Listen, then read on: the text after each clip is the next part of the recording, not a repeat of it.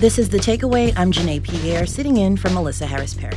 With the first pick in the 2022 NFL Draft, the Jacksonville Jaguars select Trayvon Walker, Georgia. Making it to the NFL is the dream of countless young boys and men across the nation. Less than 2% of college football players will make it to the NFL. For those who do make it, before they can don the uniform of a professional team and see those dreams realized, they must be selected in the NFL Draft. Draft day is like winning the lottery for those selected to play on an NFL team, but the draft isn't without its critics who find the process dehumanizing. Former NFL quarterback Colin Kaepernick expresses this sense of dehumanization in Netflix's Colin in Black and White. Before they put you on the field, teams poke, prod, and examine you, searching for any defect that might affect your performance. No boundary respected, no dignity left intact. Both Kaepernick and football executive Troy Vincent liken the process to a modern-day slave auction. With the NFL Draft taking place later this month, we check in with Dave Zirin, sports editor at The Nation and author of The Kaepernick Effect, about the state of the NFL Draft and how it stacks up against other professional sports. Dave, welcome back to the show. Oh, it's great to be here. Thanks so much for having me. Absolutely. So take me to the NFL Draft. Can you give me a sense of NFL Draft Day, what it's like for coaches, owners, and of course the players? Sure. I mean, it's changed dramatically from the first NFL draft, which was in February of 1936. Back then, it was just representatives of 9 NFL franchises going into a fancy hotel that was picked in part because it was owned by relatives of the NFL commissioner at the time, Burt Bell, and they basically closed their eyes and pointed at players they'd read good things about in the local newspaper. That was the extent of the draft process. That has changed so dramatically over the last 90 years or so, where it is now a spectacle, the likes of which probably is only rivaled by the college football championship and is just a level below the Super Bowl. Mm-hmm. I mean, more people watch the NFL draft than watch the World Series. Wow. It's become a spectacle unto itself. And as part of that spectacle, they have changed it to the point where it now runs over the course of several nights, including a Thursday night broadcast that's coming up on April 27th, where they are going to play it on network television during prime time so they can maximize primetime ratings. I mean, people get obsessed with this and start thinking about the NFL draft months in advance. Every fan is like an amateur scout figuring out who their team should take. So it's become something that for not just the serious fan, but the casual fan is truly appointment television and an event the likes of which they wait for the entire year. Mm-hmm. And before draft day, there's the NFL Combine. Talk to me about that. What happens there? Yes, the NFL Combine's only been around since 1977. So 40 years after the first draft in 1936, the collection of NFL executives said, okay, we need to find out a better way really to quantify the unquantifiable, because that's what we're talking about. Most draft picks work out, a lot don't work out. And I mean, even in the first rounds, it is the most inexact of sciences. So this is their effort to try to put some form of formal relationship to the process of figuring out who they want to take, not making it just about word of mouth or game film, but the NFL Combine, where they prod players, they poke players, they time them in their run, they time them in their jump, they go out in their underwear so they can be looked over. And until last year, had to take IQ tests. And this is the thing that's led to some of the criticisms that you played at the start of the interview segment. And just to be clear about some of those criticisms that liken the NFL draft to something that would be, more at home in the South of the 17th, 18th, and 19th centuries. That criticism, while it became widely heard through Colin Kaepernick's show, really is not new. And it's been said by players for some time in reaching for some sort of simile, if you will, for people to understand what they felt like is a very dehumanizing process of going through the combine. Yeah, you mentioned that the criticism is not new. Do you think that it's a fair comparison? And also, what's driving that criticism? Ooh, well, I'm going to sit out the conversation about whether or not that's a fair comparison because it's not me doing it and it's not my ancestors who lived through the trauma of the transatlantic slave trade. So I'm going to stand totally outside. But I will say that what it comes from is something that you really don't see in other draft processes in other sports, which is that sense of being, I mean, I've spoken to NBA players about this, Major League Baseball players about this, and they say, we don't feel like a piece of meat, if you will. We don't feel objectified when we go through our process. We're asked to do certain physical things. We're asked to play. We're asked to take some swings. We're asked to take some shots. And that's pretty much what it is. It's a workout. This feels less like a workout and more an assessment of your body. So there's a hyper objectification that takes place. And players, particularly young players, who 70% of whom are Black Americans, in reaching for a way to try to explain their own feeling of dehumanization, they have reached to comparisons of the slave trade. Now, that has provoked some extremely strong reactions among executives, NFL commentators, and the like. But I've never heard another player say, hey, that's really out of bounds. So, I'm happy you made the transition to point out other sports drafts, including the NBA. And we know, of course, Major League Baseball, they have drafts as well. Talk a little bit more about the similarities and differences in their draft processes compared to the NFL. Well, let me tell you quickly about something a great NFL player named Brian Mitchell once said to me.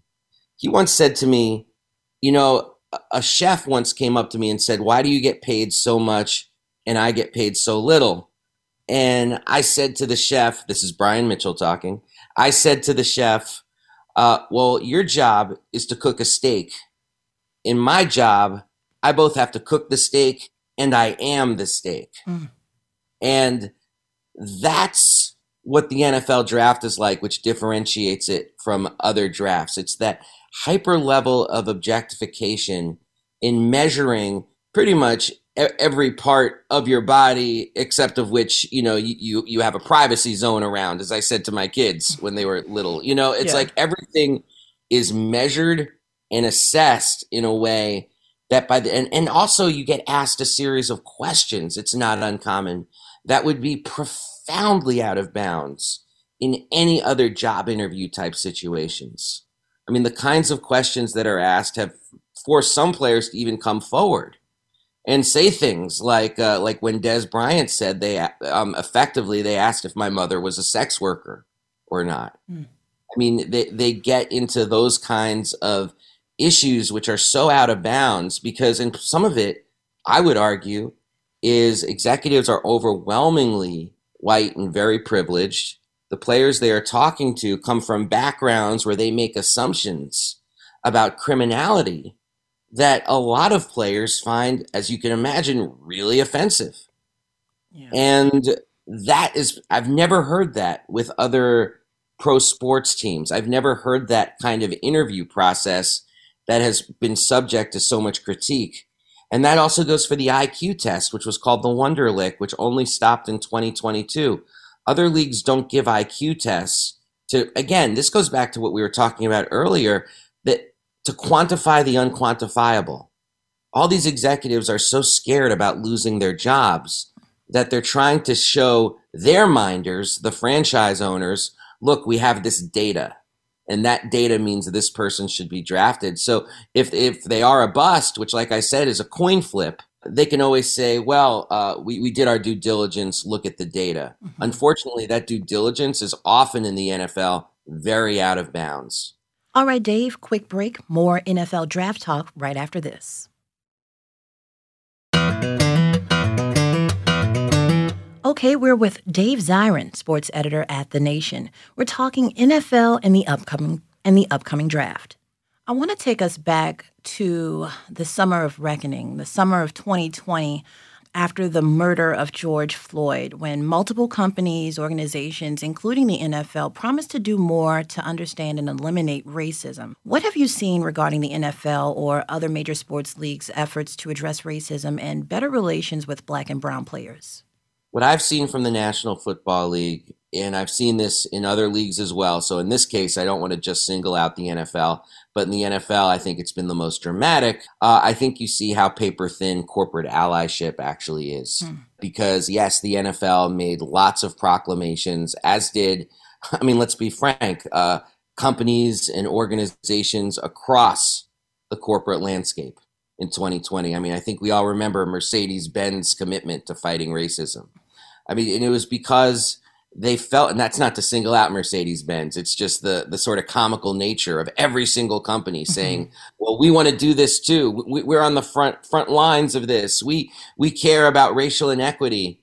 And you wonder where those companies are now. Right. As so many things are taking place across this country, as Toni Morrison is banned from our libraries. You don't hear Mercedes-Benz saying a darn thing, and you don't hear the National Football League saying a darn thing. That was about that summer and responding to the incredible outrage that not only took place across the NFL among players, where a lot of players were active against racialized police violence, but also about their fan base and the future of fans in the National Football League. They understand, like a lot of corporations understand, that the future is more demographically diverse and less tolerant of intolerance than any generations in the history of the United States. And so the NFL's efforts to connect with that, you saw them after 2020. You saw them put "End Racism" in the end zone. You saw players allowed to put slogans on their helmets.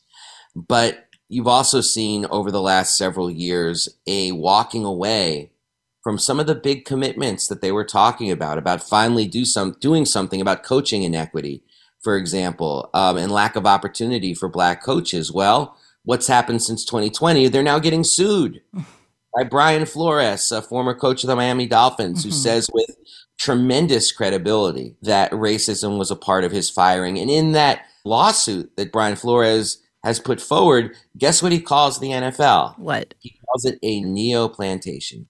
Mentality and situation. And so there you have those criticisms about the draft now being put forward from Brian Flores and his attorneys. So that's what we're seeing from the NFL. We saw a lot of talk and very little follow-up. And if I could just say one last thing about that, that speaks to the gap between the objectives in the NFL's central office, where Commissioner Roger Goodell works on Park Avenue in New York City, and the kind of message that they want to send to their fans, and the reality of who really has power in the National Football League. And that's the 32 top executives, the 31 franchise owners, because Green Bay doesn't have a franchise owner, who make the decisions in shadows and behind closed doors. In those rooms, we're not seeing progress.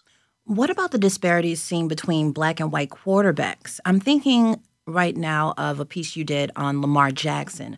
Why is it a struggle for Jackson to find a new home outside of the Baltimore Ravens?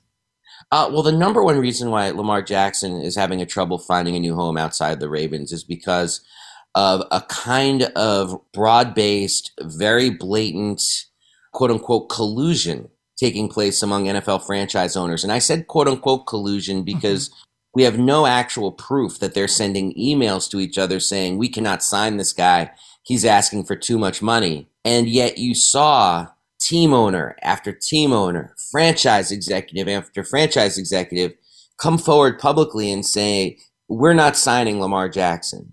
We are not doing this. And so what do you call collusion when it's out in plain sight? They're all very upset because of the amount of money Lamar Jackson is asking for. Actually, it's not even the amount that's upsetting them. It's that he wants it to be guaranteed, because NFL contracts are not guaranteed money. You hear the news about so-and-so signed this huge contract. That's really not worth the paper it's printed on, largely, because they can be cut at any time. So Lamar Jackson is saying, I don't want to live that way. I want guaranteed money. And the reaction to that has been a lot of people to say, pump your brakes, people in power, because they don't want to go down that road at all. Now, there's one other thing I can say about it, where I think this does get to issues of of inequality, of inequity, is the fact that Lamar Jackson basically plays two positions. He's a great quarterback and he's a great runner. Mm-hmm. And he believes there's a lot of logic on his side here, that because I'm going to take the punishment of playing two positions, I should actually be paid in a way that speaks to what I'm putting my body through, because I'm not going to play as long as Tom Brady or Peyton Manning. Yeah. And that's just the way it is. So how about I be compensated for doing the extra work? And that, to me, speaks to an absence of understanding and appreciation of the kind of skills that Lamar Jackson is bringing to the table that historically have been racialized and pathologized. The running quarterback, seen as somehow less valuable than the one who stands in the pocket, Tom Brady style. And Lamar Jackson, one of the things that to me makes him so revolutionary is that he's taking this and standing it on its head and saying, well, actually, I do have more value than these guys, and I should be compensated for it. Dave Zirin is sports editor at The Nation and author of The Kaepernick Effect. Dave, thanks as always for making time for The Takeaway. Anytime. I love The Takeaway. Thank you so much for having me.